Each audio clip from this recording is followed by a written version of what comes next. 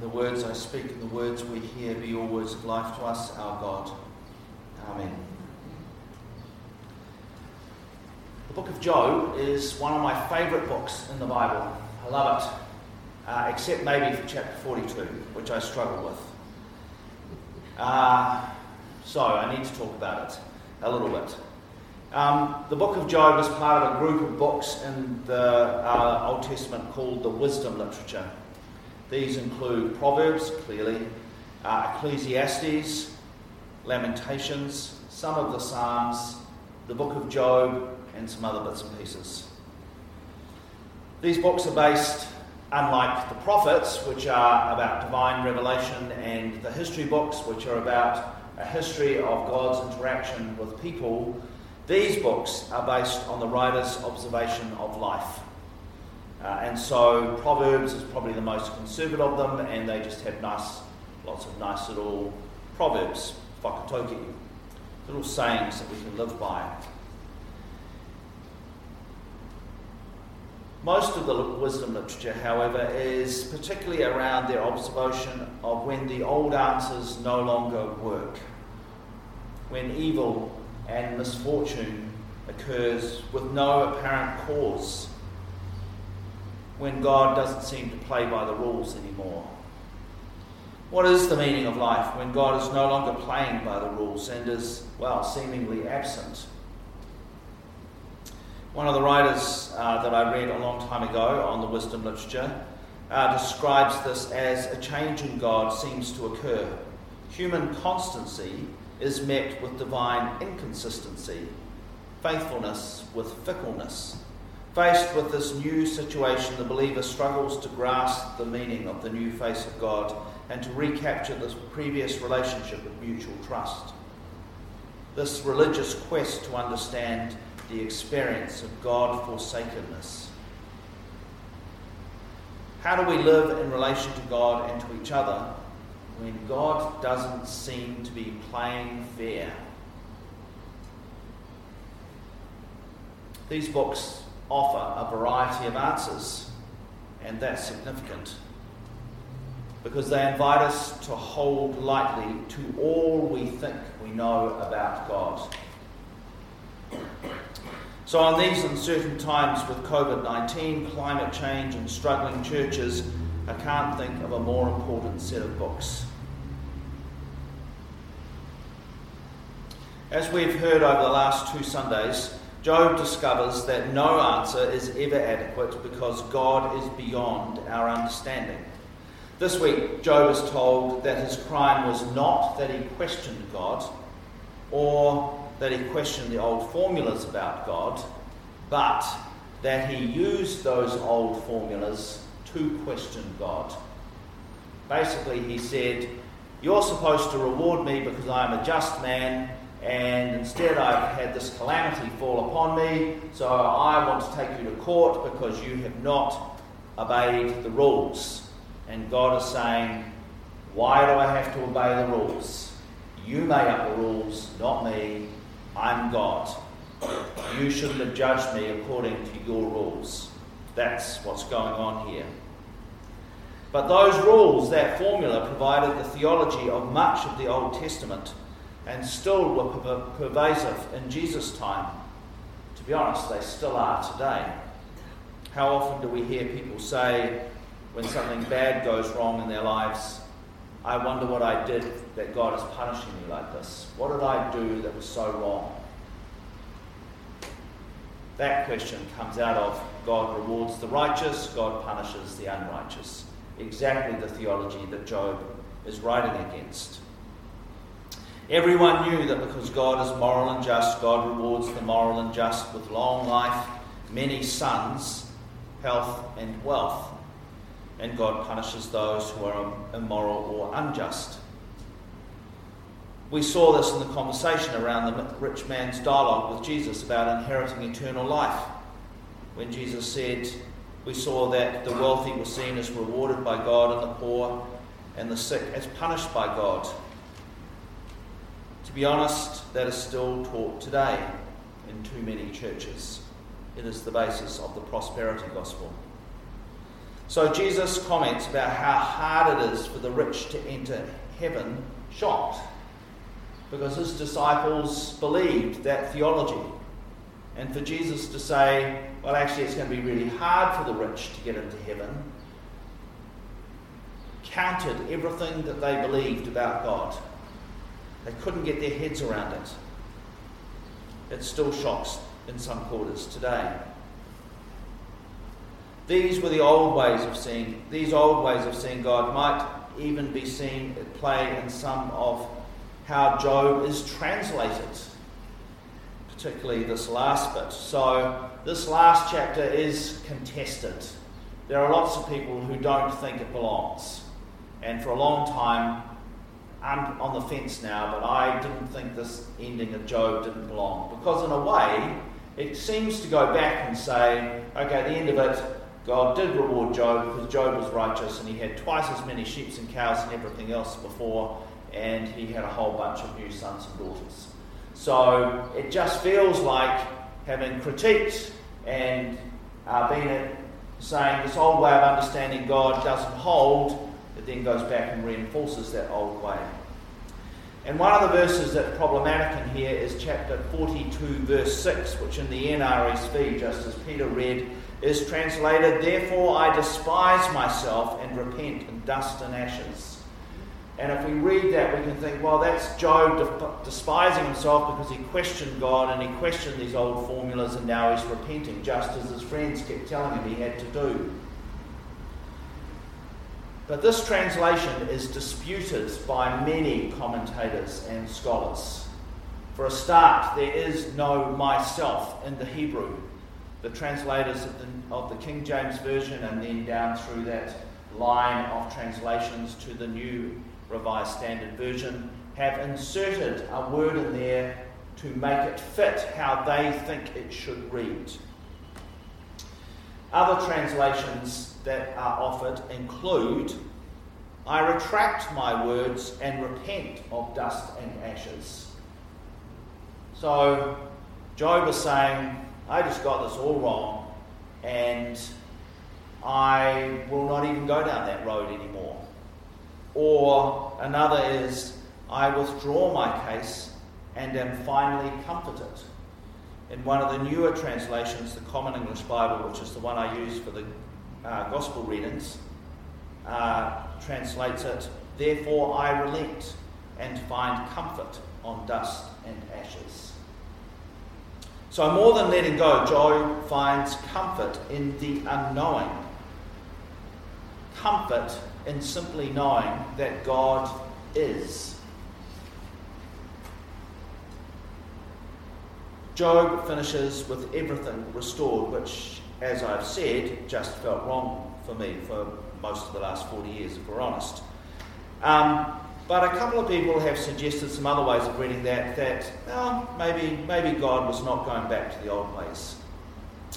Maybe Job was simply comforted and now at ease with God. One of the commentaries talked about, I wonder what the conversation between Job and God looked like after that point. We're not told.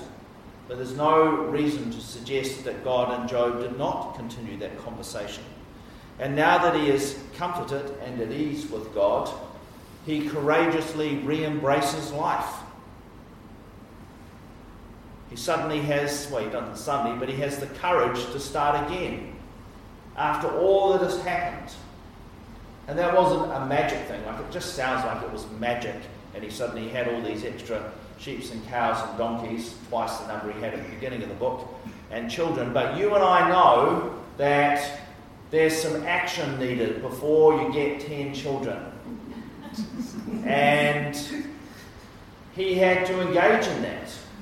And that involved both being courageous enough to start again, but also a level of hope about what the future might hold. I mean, he had lost everything, all his children. To even begin again is an act of hope and courage. And God chooses to bless Job, not because God must or as a reward, but simply because, well, God can, because God is. So in light of that, I wonder in what ways we might be invited to be at ease with not knowing and still courageously embracing life.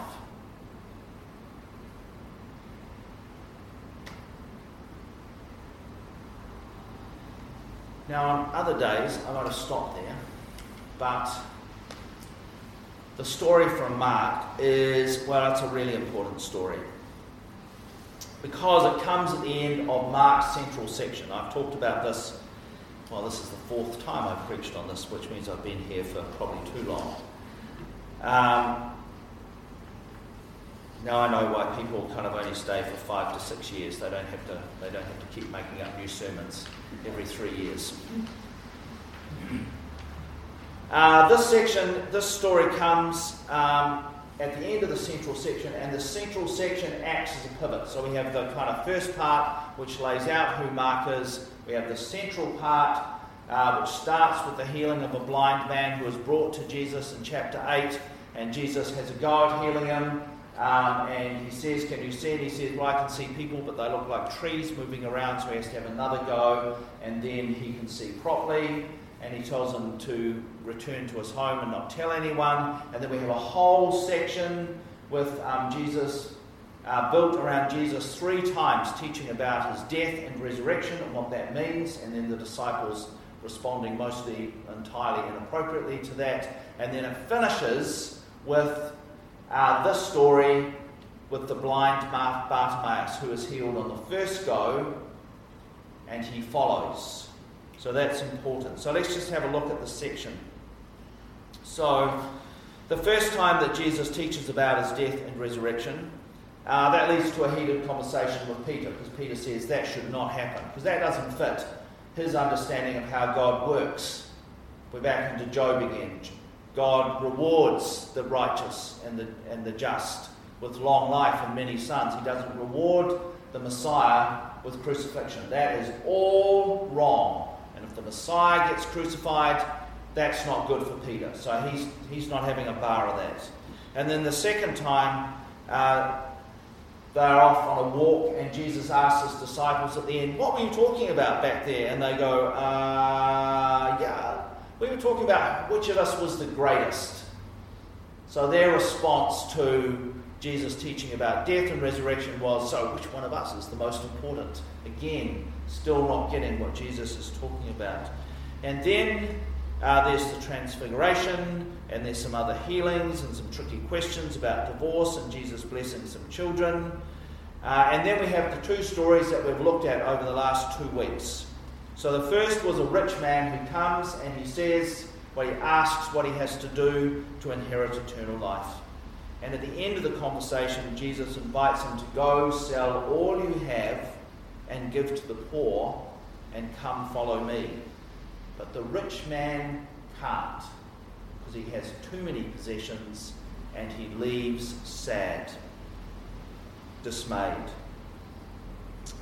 Which then leads to Jesus teaching about rich people and eyes of needles and camels. So just hold that story in your minds for a moment. And then Jesus again teaches about how he will be crucified and rise. And James and John ask for a favour as a response to that.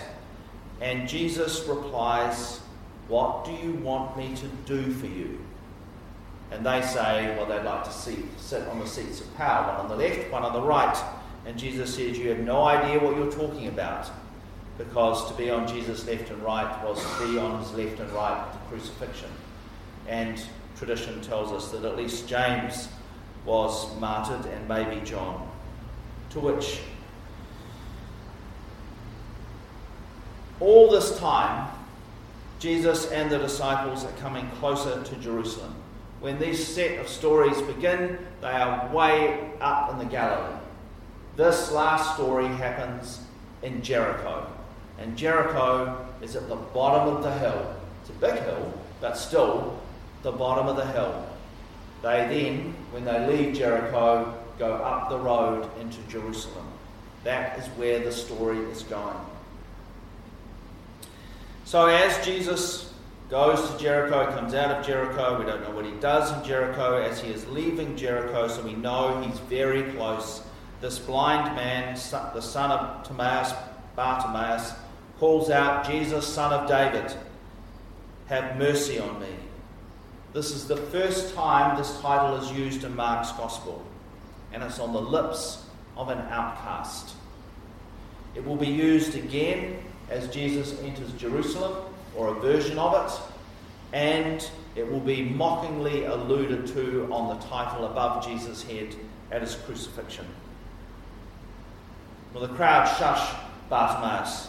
They don't want to draw attention to what he's trying to say, but he will have none of it, and he calls out even louder. So Jesus calls him. Now, we often read this story as a healing story, but a number of people say it's first and foremost a calling story. There's a healing involved, but it's really a calling story. And Jesus asks, "What do you want me to do for you?" Which is exactly the same question he asked James and John. "What do you want me to do for you?" James and John replied, "We want the seats of power." Bartimaeus replies simply, "I want to see."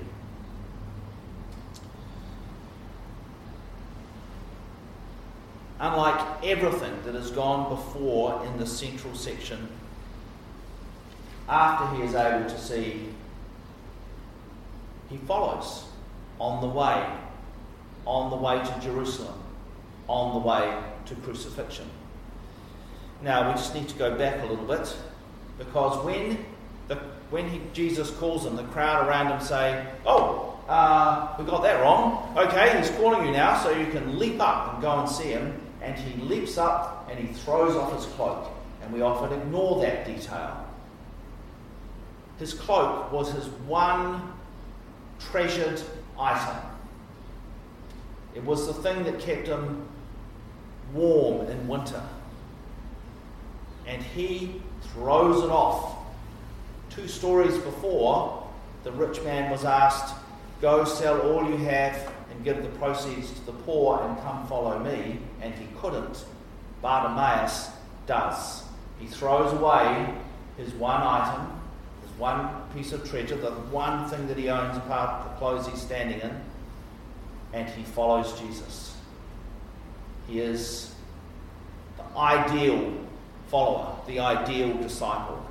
Not James, not John, not Peter, not the other disciples who are all struggling to get what Jesus is talking about. It is Bartimaeus who is the first true disciple in Mark's Gospel. He alone can see.